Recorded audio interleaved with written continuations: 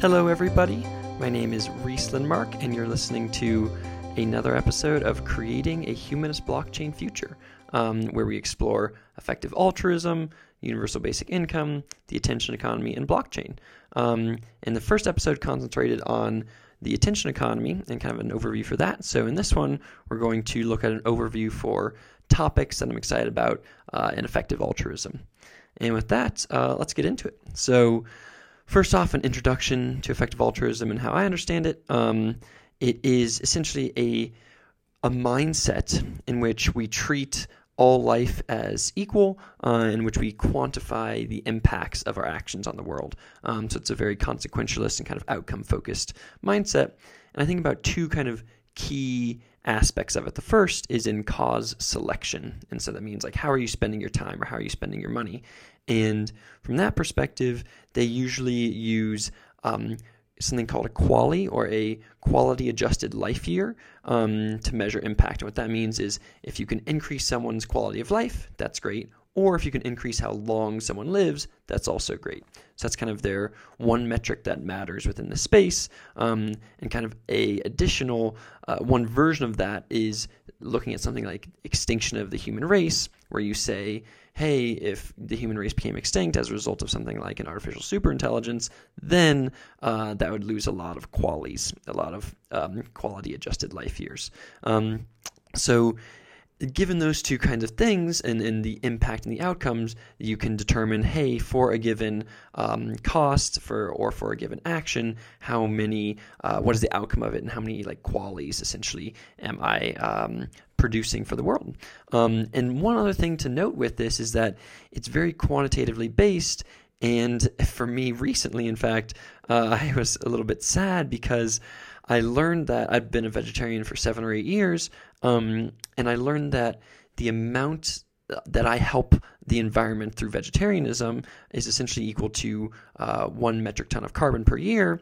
And you can pay this organization called Cool Earth, which is you can pay them $1.34 a year to have the same impact on the world. So I'm really reconsidering my vegetarianism because of the pain on me as a result of not even eating meat, when I could just pay $1.34 to have the same impact on the environment. So that's kind of the cause selection, how effective altruists think about their impact. The second side of things that I personally think is really key to effective altruism is knowing that that happiness is logarithmic with respect to money. And what that means is they're essentially diminishing returns on money with respect to happiness. So the first, after I make around $45,000 in the US, then additional money after that doesn't do much. An additional, $1,000 doesn't do much for my happiness. It essentially levels off. But if I'm not making $45,000 a year, but rather, let's say I'm making, $450 a year, or the equivalent of $450 a year, then an extra $100 would really make a big difference on my happiness. So I think that's another key part of the effective altruist mindset. It's again, data-based and outcomes-based, but I think it is a key way to say, hey, people in developed countries that have lots of money, you're not actually, getting more and more money doesn't actually make you more happy, and therefore you should think about how you can essentially use that money for good. And one final note here is that my Patreon is an example of both of these things. So for the cause selection side, I am essentially promoting effective altruism. And that is the second highest cause rated by an effective altruist organization called 80,000 Hours. So I'm working on, in theory, a very high impact cause. And then secondarily, I have an income cap on myself where the first $1,500 goes to me through Patreon, but then after that point, the money gets distributed amongst myself and effective altruist organizations, because I'm aware of that more money doesn't equal more happiness at a certain point. So that's effective altruism in a nutshell. And now I want to go into some of the things that I'm excited to dive into around critiques within the effective altruist mindset, and specifically like critiquing some of the mindsets of effective altruists, of which I would count myself as one. So the first one is, I think that effective altruists think too much about the magnitude of a given action, like how many qualies does this save? And I think that we should think more about the delta, or the change in time, because I think that can have a great impact on the stability of the system, which then has later impact on the magnitude of qualies.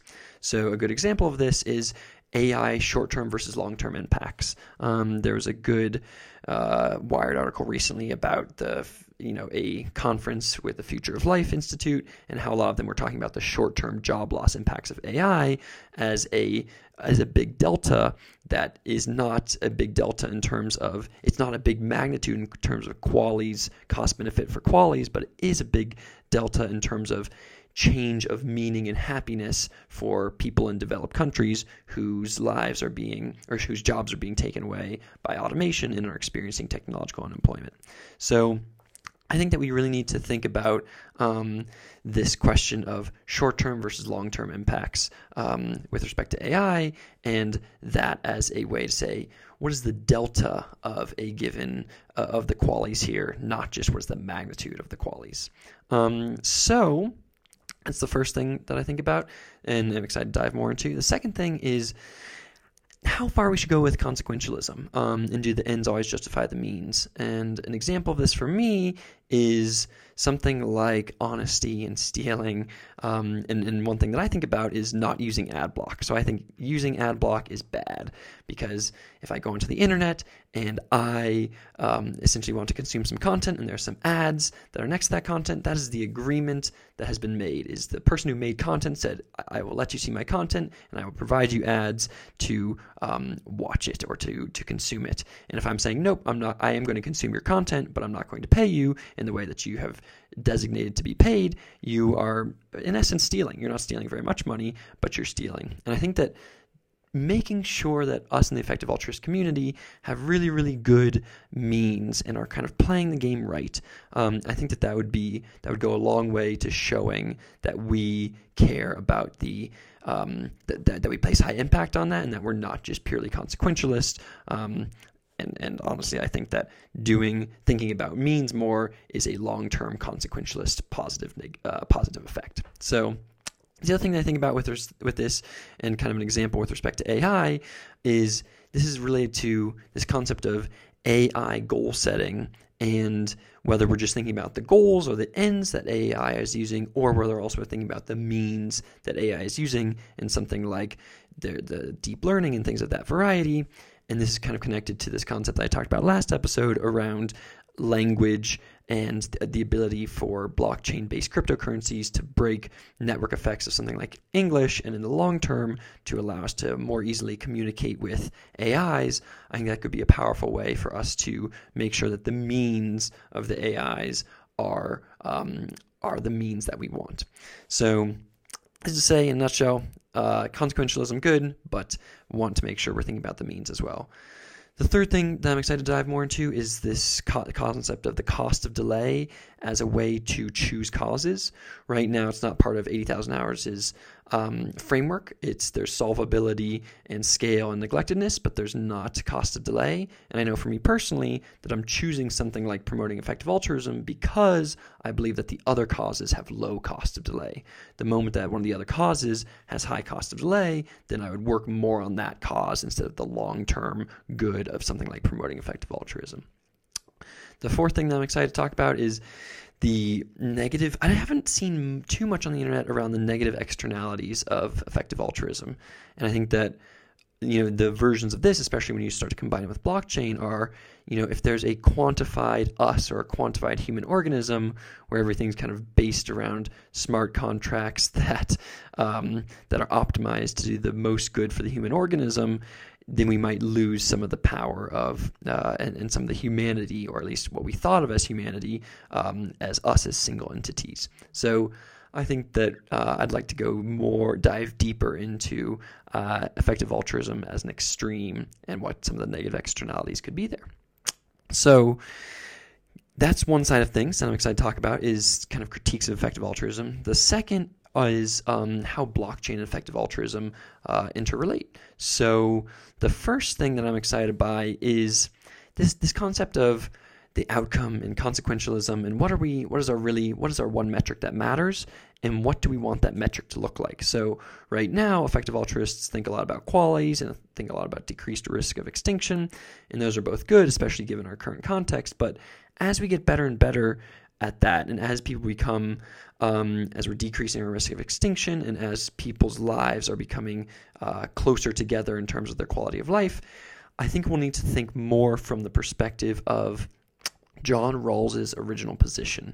And what I mean by that is, so his original position states, you can imagine a bunch of, let's say, 7.5 billion people go into a back room and decide how society operates, then, and what the different ranks of society are, and then after they say go, they had a quote-unquote veil of ignorance over themselves that said, we don't know where you're going to be placed in that society. So you want to make sure that the society is kind of as equal-ish as possible. And so I think that we're going to be able to essentially define our future impact in terms of where people fall on this John Rawls's original position, because there's no right answer here. Some people might want perfect equality, but for someone like me, I think that it's good to have incentives to move up or down in society, and so I also want to be able to help my kids, which is essentially, if I do well, I want to be able to help my kids, and so I think that there's no right answer there in terms of how much one should be able to, how collapsed or expanded society's inequality should be, and I think that the metric for that is essentially how much is one able to help themselves and help their kids. And what I mean by that is it's this concept of generational inertia, which is if you have some rich person or some poor person, how many generations does it go down the line in order for that richness or that poorness to essentially go away, to become statistically insignificant, for a kid below. So it's unlikely to be the case, and I don't want it to be the case that if I am successful and rich or whatever, that I can't provide any of that to my kid.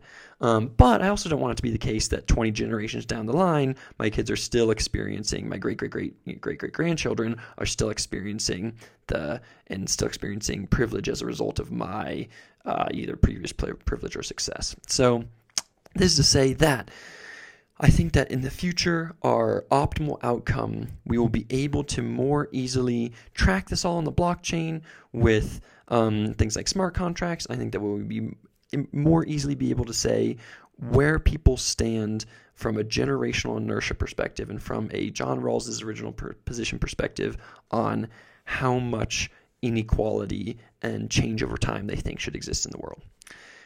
So that is a way to lead into the second point around transparency and people's kind of their identities on the blockchain. And what I mean by that is you can imagine that someone has a given, I have a generational inertia desire of 2, after 2 generations, I don't want, I don't want my kids to see the impacts of my labor or whatever. And maybe someone else has a generational inertia desire of 10. And I think that this kind of transparency is something that we're leaning more and more towards with blockchain, especially the blockchain culture, which is imbued with transparency. So a good example of this is someone like 21.co, who has on their site and on their profiles, you can see whether a given person is donating the money that they're making to charity. So I think that that's really cool. I think that that's the first step towards what I call a moral persona. And a moral persona you can imagine as this. So there's a self-sovereign identity app called Uport, and Uport is going to have a bunch of different personas, like a financial persona, like connecting to your banks, and it will have a social persona connecting to LinkedIn and Facebook and whatever. And I also think that it could have something like a moral persona, which allows you to see for a given person, have they taken the giving what we can pledge, or how much are they optimizing for themselves or others, how much do they work for good or for bad or whatever. And so you might be able to see this as a result of being able to see the transparent supply chains and transparent transactions as a result of smart contracts. So you could look at someone's life and say, ooh, that person, I know what their smart contract history looks like, I know what their transaction history looks like, and they've generally been working for the greater good, or they've been generally kind of selfish. It's a little bit of a worrying system, perhaps, especially determining what kind of metrics we use. And it's some of that same worry has been, talked about with China's kind of reputation system that they're building. So this is to say, though, that this transparency piece and something like a moral persona is one that I'm excited to see more through blockchain, and I think will incentivize just purely the transparency will incentivize more people to give effectively. The third thing I'm excited by at the overlap between effective altruism and blockchain is, something like a do-good coin or an effective altruist coin. And what I mean by that is, so right now they have a bunch of these kind of climate change coins, which are ways to essentially incentivize people with cryptocurrency to do good for the environment. So one example here is Solar Coin, and with Solar Coin, you get money. You can mine Solar Coin by verifying transactions on the network, but you can also get Solar Coin by producing solar energy. So it's a way essentially to incentivize people to produce solar energy, because then you'll get Solar Coin in return. So there's a bunch of different climate change coins that exist. And that's kind of a more specific version. You can imagine a more abstracted version, though, of climate change coin, which is just purely like the do-good coin or the effective altruist coin. And what that would be is, just as you can imagine that, climate change is on a cause prioritization list, so too is something like, preventing or diminishing the impacts of an ASI. And so you can imagine someone that was working on that would get like an ASI coin in return. And you can imagine that people that are getting climate change coins and ASI coins, they might be able to exchange them with a effective altruist coin that is essentially the market price to exchange between those two things would be the weighted cause, the weighted importance of the given cause. So if you were working on a really important cause, you could exchange for effective altruist coin at a good market rate because you were working really good, and so you should get some effective altruist coins for the work that you're doing. So this concept of an effective altruist coin is something that a good amount of people are thinking about in this space. And they're starting generally with the specific implementations within things that are easier to track, like supply chains and solar energy. But in general, I'm excited to use something like effective altruist coin as a way not only to put transparency on a given person's profile for how much good they've been doing, but also as a way to incentivize effective altruist-y kind of actions. So that is that's kind of related to this other point around early adopters within the blockchain system, and how, historically speaking, poor people have not been as desirable early adopters because if you give them a point of happiness value, they can only give you so much money in return. And blockchain is really changing the incentive structures for early adopters with financial incentives for being an early adopter. But right now, there isn't much that's been done to incentivize non-monetary early adopters. And what I mean by that is kind of like an effective altruist coin. You can imagine something like a happiness coin or whatever, where instead of optimizing for monthly recurring revenue or for GDP or for something like that, you are instead optimizing purely for happiness, which is a way to essentially not discriminate against poor or rich people in terms of how much money they can give you for their happiness, but rather just purely how much happiness you provided. So in addition to the effective altruist coin, I see abilities to do things with something like a happiness coin. The final end state of a lot of this might be something like essentially the disintermediation of charities through effective altruist DAOs that are controlled by an AI. And what I mean, and someone like Rhodri Davies has talked about this at the Charities Aid Foundation, and the general concept is, so right now, if I want to just generally give to effective altruism, I can go to like Giving What We Can's effective altruist funds and give money there. But you can imagine the future that there is instead of that centralized entity like Giving What We Can, there's a decentralized autonomous organization or a DAO that has within it, it essentially knows a lot about randomized control trials. It probably has a lot of prediction markets going in kind of a futarchy way for the AI maybe that's operating within it to say, when you give it, $1, for it to say, where should I allocate this dollar as a result of, these randomized control trials and these prediction markets, because I'm trying to optimize for qualities or I'm trying to optimize for good. And so the AI-informed DAO might be able to more effectively distribute effective altruist funds rather than something like Giving What We Can's EA funds. So that's something that I also expect to see in the future is disintermediation of charities through these new AI DAOs. The final point here is that I think we should be, blockchain will change the way in which we allocate scarce capital and time.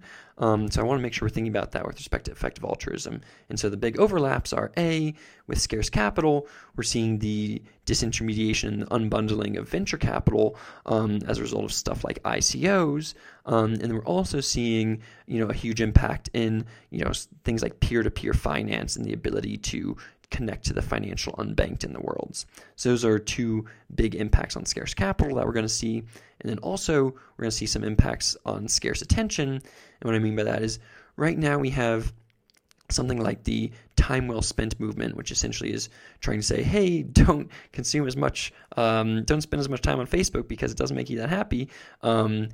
But I think I wanted to change more, or I expect it to change more into kind of these future of work realities where we are able to say, hey, are you spending your time well in effective altruistic sense, in a future of work sense, and being able to kind of think about that through these blockchain-enabled kind of distributed systems in the future of work.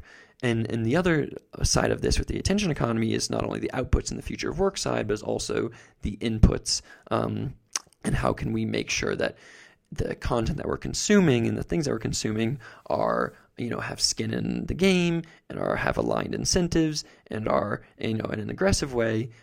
Could I consume things, and could there be curation markets and scaffold markets such that I am, trying to spend my consumption time well for something like effective altruism? So those are the ways that I'm excited to see blockchain and effective altruism kind of interrelate. And the final topic for today is this concept of the the concept of these topics that William McCaskill at the Center for Effective Altruism, and the topics that he's excited for people to explore with these individual EA grants. And so the first one of these that I want to talk about is impact investing. And something that I'm excited to see in this space is how much ICOs start to give back to the community. And what I mean by that is right now, people are arguing for ICOs to give more money to something like the Ethereum Foundation. And you can imagine in the future, something like a Pledge 1%, which is a Pledge 1%, which is something that venture capitalists and companies take on, where they pledge 1% of their money to do good for their community. You can imagine something like a Pledge 1%, but for ICOs, and maybe for to either give back to the Ethereum Foundation or to give to effective charities.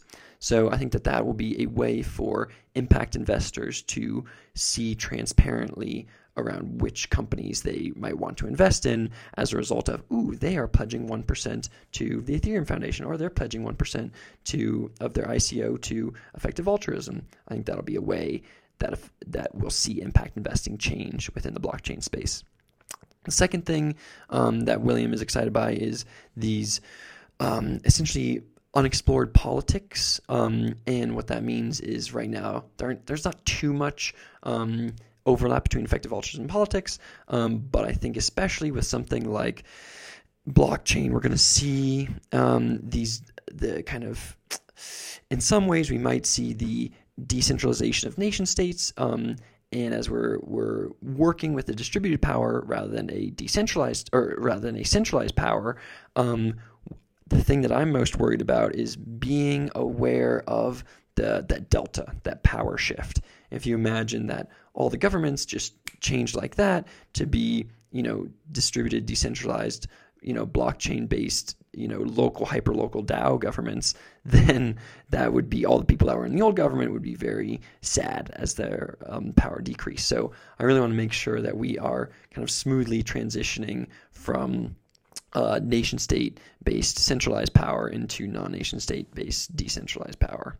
And then the third thing that William talked about is, he thought that there was lots of great content already on the internet around a lot of the topics that he was interested by, but there's no one source for them. And I definitely agree with that. And I think that this is just a perfect time for attention economy-based blockchain solutions like scaffold markets and curation markets, where we'll be able to say, hey, if you're a person who wants to learn about effective altruism, there are incentives for people to have made scaffolded content or curated content for people to easily consume that. So that's the final thing that I'm excited by there.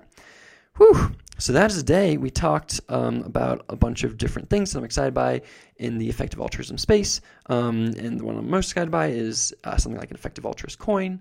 Also, you'll be able to see there's a link to a Medium post as well on my site, which has other additional projects to explore within the space.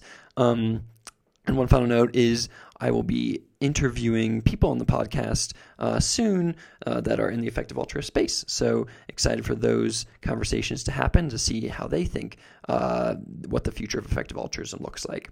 And one final note is if you like the show or have any feedback or questions, please check me out on Patreon. Go to patreon.com/RieslandMark. That's /RHYSLINDMARK. And you can go there and either support or check out what I'm doing. So thank you so much for your time, and excited to be back for episode 3 soon. Thanks. Bye.